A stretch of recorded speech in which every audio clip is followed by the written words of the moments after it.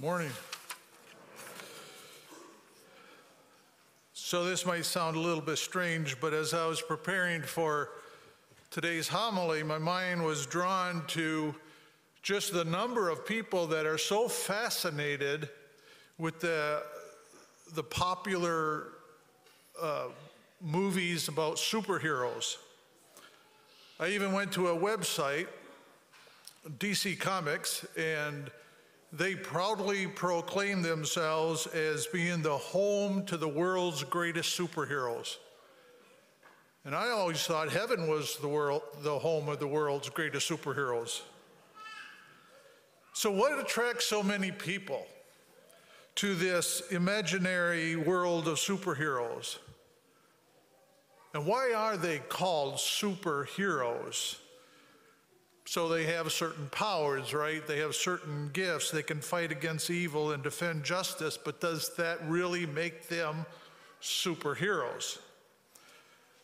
I don't think so. Because there seems to be something missing. There seems to be a key ingredient that is lacking in all of their superhuman feats. And St. Paul tells us that without love, even apparent victories end up as a defeat. And have you noticed, for all of you who may have watched these superhero movies, that there is no real acknowledgement of God in any of these movies? And there is certainly no attributing any of the powers as coming from God.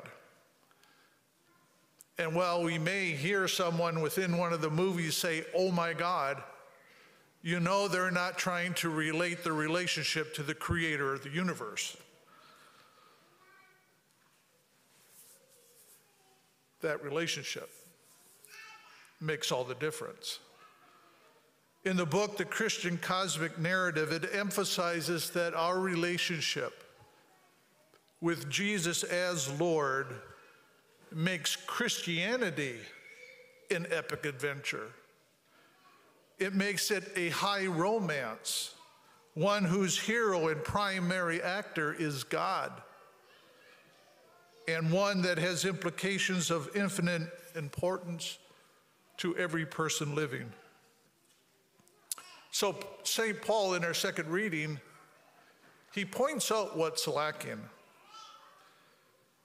He points out not so much about superheroes, but what's lacking really in real life. And he's spelling out in uncertain terms that love must be the substance, that love must be the driving force behind everything that we do. Because without love, even our greatest achievements end up being of little value. Because there is no separation between living out our life in God and living out our life through love. Because if one is missing, then they're both missing. Because God is love. And the love of God is always present, it's always active, and it is always giving. So I recently went to retreat. And the first principle and the foundation of the entire weekend was centered on the truth that we were created to give praise and reverence and service to God. And in the old time Baltimore Catechism, and it asks the question, why did God make you? And the response is that God made me to know him and to love him and to serve him in this world, and to be happy with him forever in the next. Now, I'm sure that everybody here wants to know and love and serve God. But the truth of the matter is that we often want to love and serve God and others on our own terms. So what does that mean, to love on our own terms?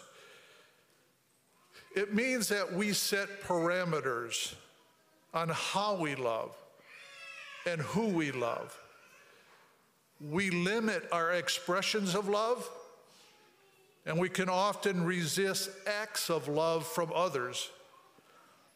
And so the result is a world where people fail to attain and realize the purpose for which they were created.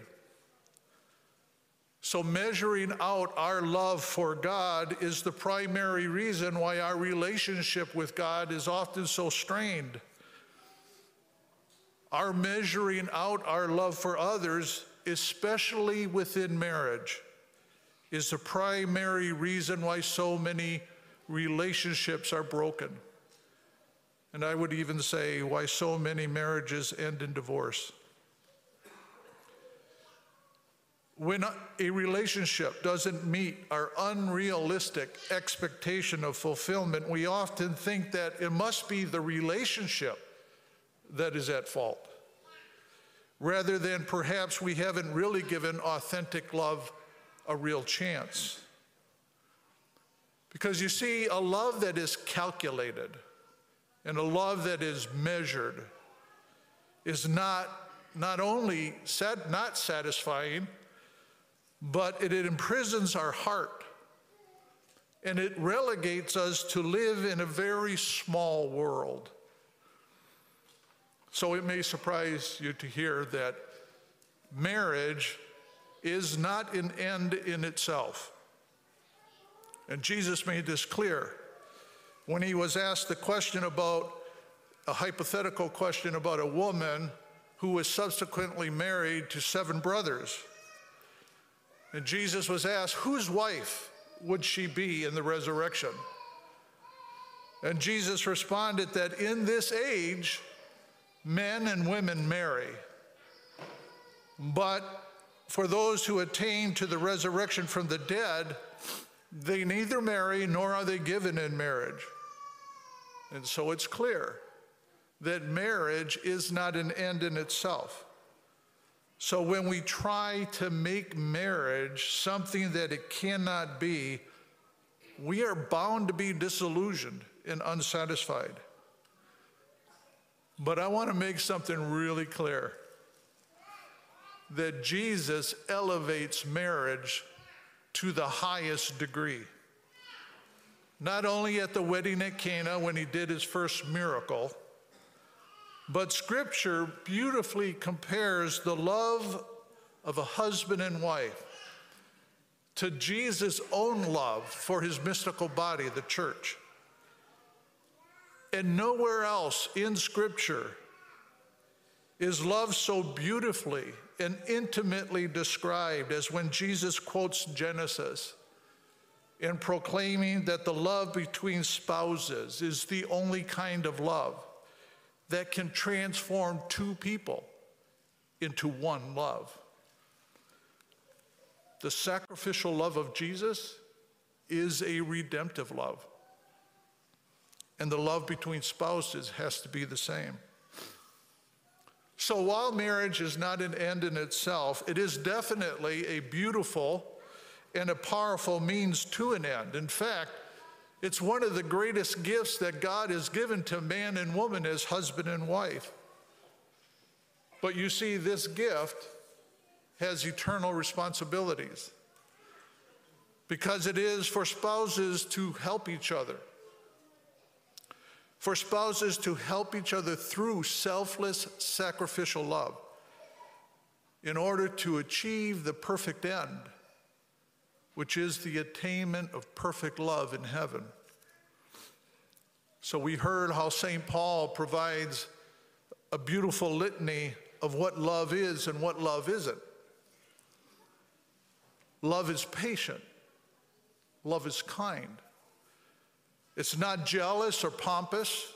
It's not inflated or rude. It doesn't seek its own interest. It's not quick-tempered. And it doesn't brood over injuries, meaning, and this is so important, it doesn't keep score of wrongs. But living this sort of selfless love out in our daily lives, it's not easy. Ask any married couple. My wife Liz and I have been married for over 40 years, and I think we both would say it's not easy. You know, those that enter into religious life, they have to go through a novitiate where their vocation is constantly being tested. And over time, some of them discover just how difficult the path that leads to holiness is, and some of them will decide to leave before they make their final vows. Well, those who marry, even though they might have good preparation, will also have their vocation constantly tested. And they don't discover just how difficult their own path to holiness is until after they exchange their vows. And spouses soon discover the effects and the reality of the fall.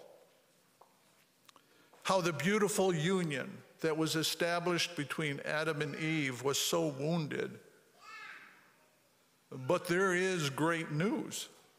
And the great news is that God so cherishes the love between spouses that their union is elevated and granted the graces of a sacrament. And in so doing, gives that marital love the potential and the power to resurrect the remnant of that earthly paradise. That supernatural life that was installed and planted at baptism enables spouses to, in effect, recapture the beauty that marriage had before the fall. So the sacrament of marriage it's a sacred vocation, but it's also meant to be a holy apostolate, an evangelistic activity of love where spouses demonstrate sacrificial self-giving for the good of the other, for building up the domestic church, and for bearing witness to Christ's own love for the church. In the words of St. John Paul II, and I quote, "Christian marriage, like the other sacraments, whose purpose is to sanctify people, to build up the body of Christ, and finally to give worship to God, is itself a liturgical action, glorifying God in Jesus Christ and in the church." So this lofty and this sacred mission, it wasn't something assigned to a bunch of superheroes, but it is a mission that is given to ordinary men and ordinary women with ordinary families. And we know that as the family goes, so goes the nation, and so goes the world. And that, my friends, is exactly why we are going to celebrate marriage.